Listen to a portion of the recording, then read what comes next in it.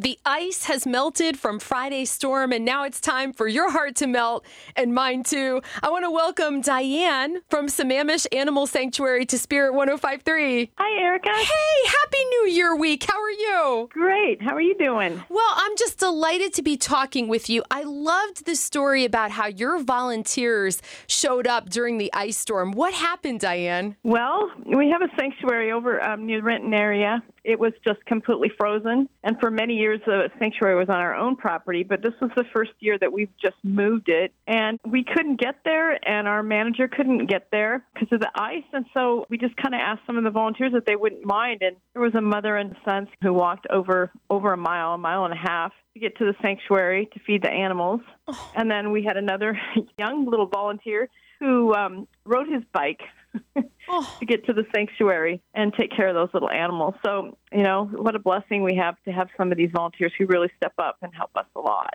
Absolutely. And I understand one of the roles they played was bunny snuggler.